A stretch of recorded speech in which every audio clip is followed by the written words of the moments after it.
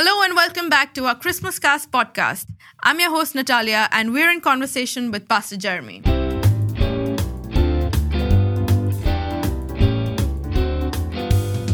In this podcast, we talk about a few characters and features from the Christmas story in the Gospels. When we read the Bible in books like Chronicles, Numbers, Genesis, and of course the first few verses in the Gospel of Matthew, very prominently talks about genealogies, a lot of names. Some names are even hard to pronounce. Why are they placed there? Is there any significance of the characters that appeared in the genealogy of Christ? Hi, Nat. Welcome back, everybody. Thank you so much for joining us and for being part of our little journey here as we work through the characters that show up in the cast of Christmas. What a beautiful story. What a lovely season. And I trust that things are working out for each and every one of you.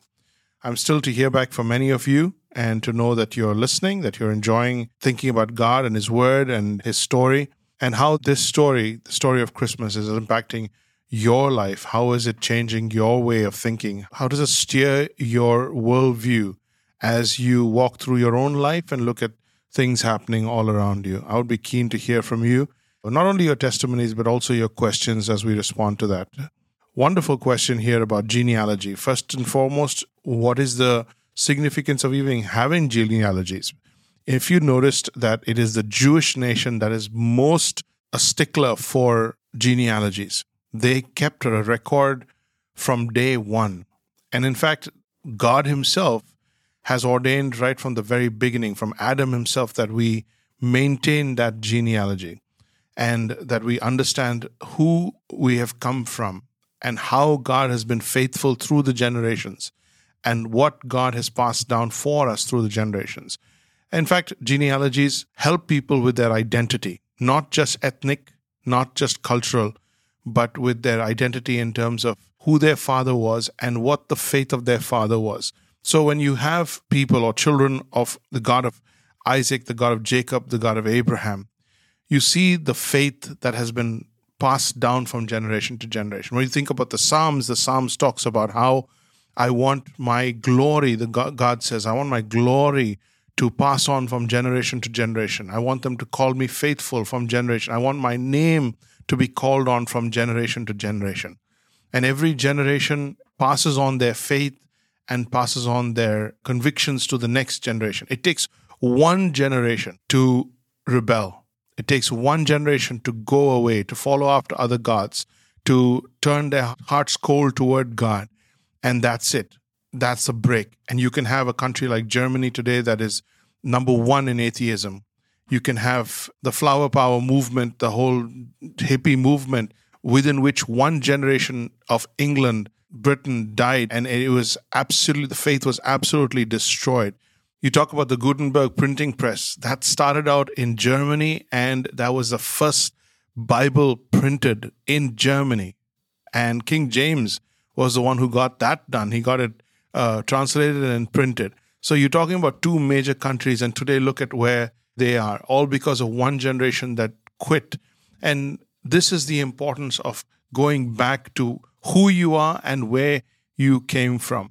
Another important aspect of genealogy within the Jewish context and within biblical context is helping people understand where Jesus comes from, and that He is both majesty, He is both royal, He is kingly, He is of a royal descent, and also He is a man, which roots Him back all the way to Adam. So you got two very major genealogies, one in the Gospel of Matthew and the other one in the Gospel of Luke. One is where the Gospel roots Him back to King David, which basically, seeks out his kingly lineage and how he is a descendant of David and the reason why he would eventually be the one who takes the throne of David forever and ever. And then you've got his humanity, or Son of Man, in Luke chapter 3, where he's rooted back all the way to Adam. And even in Matthew, talks about the 14 and 14 generations. So there is some sort of clarity with the way God has rolled out that. The second question you brought up in relation to this was not only the significance of genealogy in and of itself to document your identity and your history, it's also significant as to who these people are. So when you think about Jesus being the son of Adam, He's come in the human race. But then you look at the people that were brought into the genealogy, who would eventually be part of Jesus's genealogy. And that's where it's mind-boggling. There is a term or a title for Jesus, and that is the Lion of the tribe of Judah, or the Lion of Judah. And the reason for that is that he is the one who comes from the most broken, messed up tribe and brings redemption to that tribe. He brings redemption in a trail of broken lives. And there is great hope and mercy in that story. So let me take you back to Matthew chapter 1, the book of the genealogy of the Lord Jesus Christ, that Jesus Christ, the son of David and the son of Abraham. So that's a summary in verse 1. Then he starts again in verse 2, beginning with Abraham. So in this case, he goes back to Abraham because King David is nobody without talking about Abraham.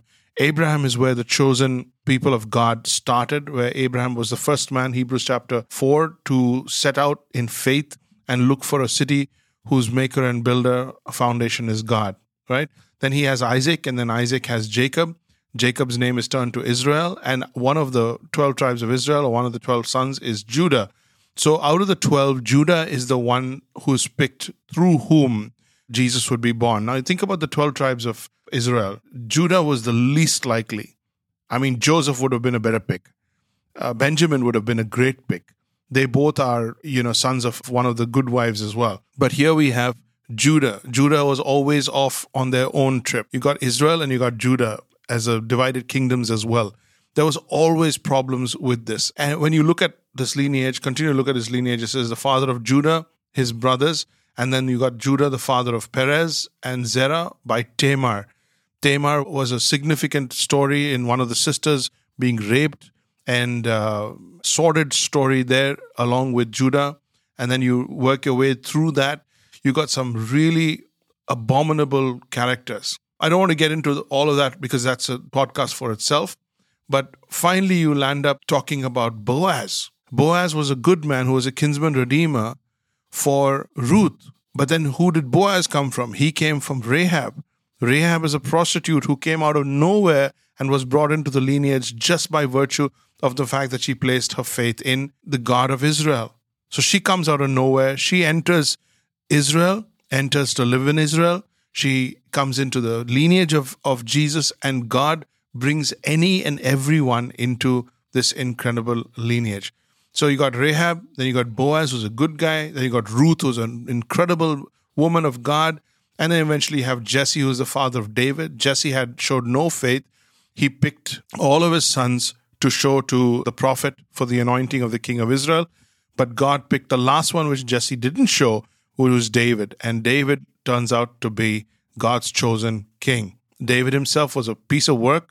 With 1,000 wives and 700 concubines, his life was a disaster from every possible angle. He would not feature to be a leader in a church today. However, he turns out to be one man who has a heart after God. His son outran him in every possible way and divided the kingdom and messed things up once and for all. And there was never a united kingdom after David. So David ruled Israel for 40 years straight and maintained peace and maintained a united kingdom for entire 40 years. Solomon comes, divides it up, and from there on, we've got problems. Rehoboam, another classic case. We got issues. Asaph, I don't know if this guy is a songwriter, or he could have been very well one of the music fellows. But then you've got great guys like Hezekiah, as a young king, godly man, took the nation back into the word of God. Josiah, a very young king at the age of 8, he brought out the word of God, brought the whole nation to their knees in repentance. I mean, I just think about all of that. Then that's when the deportation happened to Babylon. Then through the deportation, again, the genealogy is maintained right through all the way up to Jacob, who is the father of Joseph, who is the husband of Mary. Now, Joseph is not the man through whom Jesus came. Yet in genealogy, that's who Jesus is related to. That's whose genealogy through which Jesus is identified. And through Joseph and going all the way back to David, Jesus becomes the descendant of a royal lineage. So in all the generations from Abraham to David, 14 generations from David to the deportation to Babylon, 14 generations, and finally from the deportation of Babylon to Christ, 14 generations. Incredible story of God's redemptive measure. And when you think about the atrocious people that God roped into that genealogy, when you think of the wonderful characters also who brought unity, who brought peace to Jerusalem, who brought revival to the nation of Israel, God involves everyone. There is no perfect story. There is no perfect character in the story in the Bible. There's not a single human being in the Bible who is perfect. So the Lion of the tribe of Judah is a story of Jesus coming to be the perfect sacrifice, coming into the world as we think about Christmas through a lineage of imperfect people, leaving a string of redemption behind him and ahead of him. So that's why I think genealogy is very interesting. We tend to skip over it, but when you look through it, when you study the kind of characters that God has allowed to be part of his play, you understand the grace and the mercy of God in the face of Jesus Christ. It's fascinating how God used all sorts of characters to bring out Christ in human form. Let's go to another interesting feature. The angel said he'll be found in a manger wrapped in swaddling cloths. Why is that a sign of anything? Yes, it's absolutely fascinating how these key articles and situations in the story of the Lord Jesus adds weight to the overall story. I particularly find the manger and swaddling clothes very, very significant. And let me tell you why. These two things begin with the humility of the Lord Jesus. The manger, for instance, is where the hay was put. It was like a trough where the hay was put for the animals to eat. So because the hay is soft, the baby Jesus was laid in something soft like that. So the manger was used like a little cradle. Today it has become such a dear sign to us as the cross has. And yet it was something so vile, so humble, so outcast as far as the inn is concerned. There wasn't any place in the inn, and that is why the family had to go to the stable. And in the stable, there was the manger. So the manger, for instance, is a very significant story. But another significant aspect of the story is where the angel said he will be wrapped in swaddling clothes. Do you know what a swaddling cloth is? A swaddling cloth was a particular form of fabric that was incredibly soft for that day and age for fabric to be formed with the kind of clothes and stuff they used. So this fabric was used to wrap lambs that were set apart for sacrifice. Now you remember the Old Testament requirements for a lamb that would be used as a sacrifice. These lambs were perfect, without blemish, absolutely perfect. Okay, and they were set apart at birth. As soon as they were born, they were taken away from the general crowd, the sheep, the flock, and they were kept aside, and they were wrapped in swaddling clothes. So these swaddling clothes were fabric that were used to keep lambs that were perfect, continue to keep them perfect, continue to keep them safe from any harm, any danger, any blemishes, so that they would grow up to be a perfect lamb and they would be used for sacrifice. Now, in the eyes, in the mind, in the memory of a Jewish person, that is a very familiar, very dear, very endearing thing. They were very familiar with that. Immediately when he said they would be wrapped, that Jesus would be wrapped in swaddling clothes, the first thing their mind connected them to was the little lamb, the lamb that would be the sacrifice. And isn't it just beautiful and significant that Jesus, born, was the Lamb of God who would take away the sin of the world, and he was wrapped in swaddling clothes. So the sign was, that's the lamb.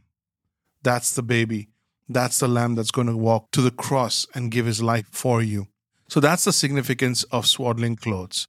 It's not just a visible distinguishing sign, but the very sight of that fabric would tell shepherds who are most familiar with that. I mean, that was their responsibility, right? So as soon as the baby lamb or the lamb was born, they were the ones who had to take out lambs and set them apart for the sacrifice. And here they are told that most significant thing and most familiar to them would be how they could identify the Lamb of God. Isn't that how Jesus comes to us? Isn't that how God, brings the good news to us? He connects it to something most familiar with us. And we are able to immediately recognize Jesus for who he is. So I love that. Thanks for bringing it up. I'm glad we talked about that.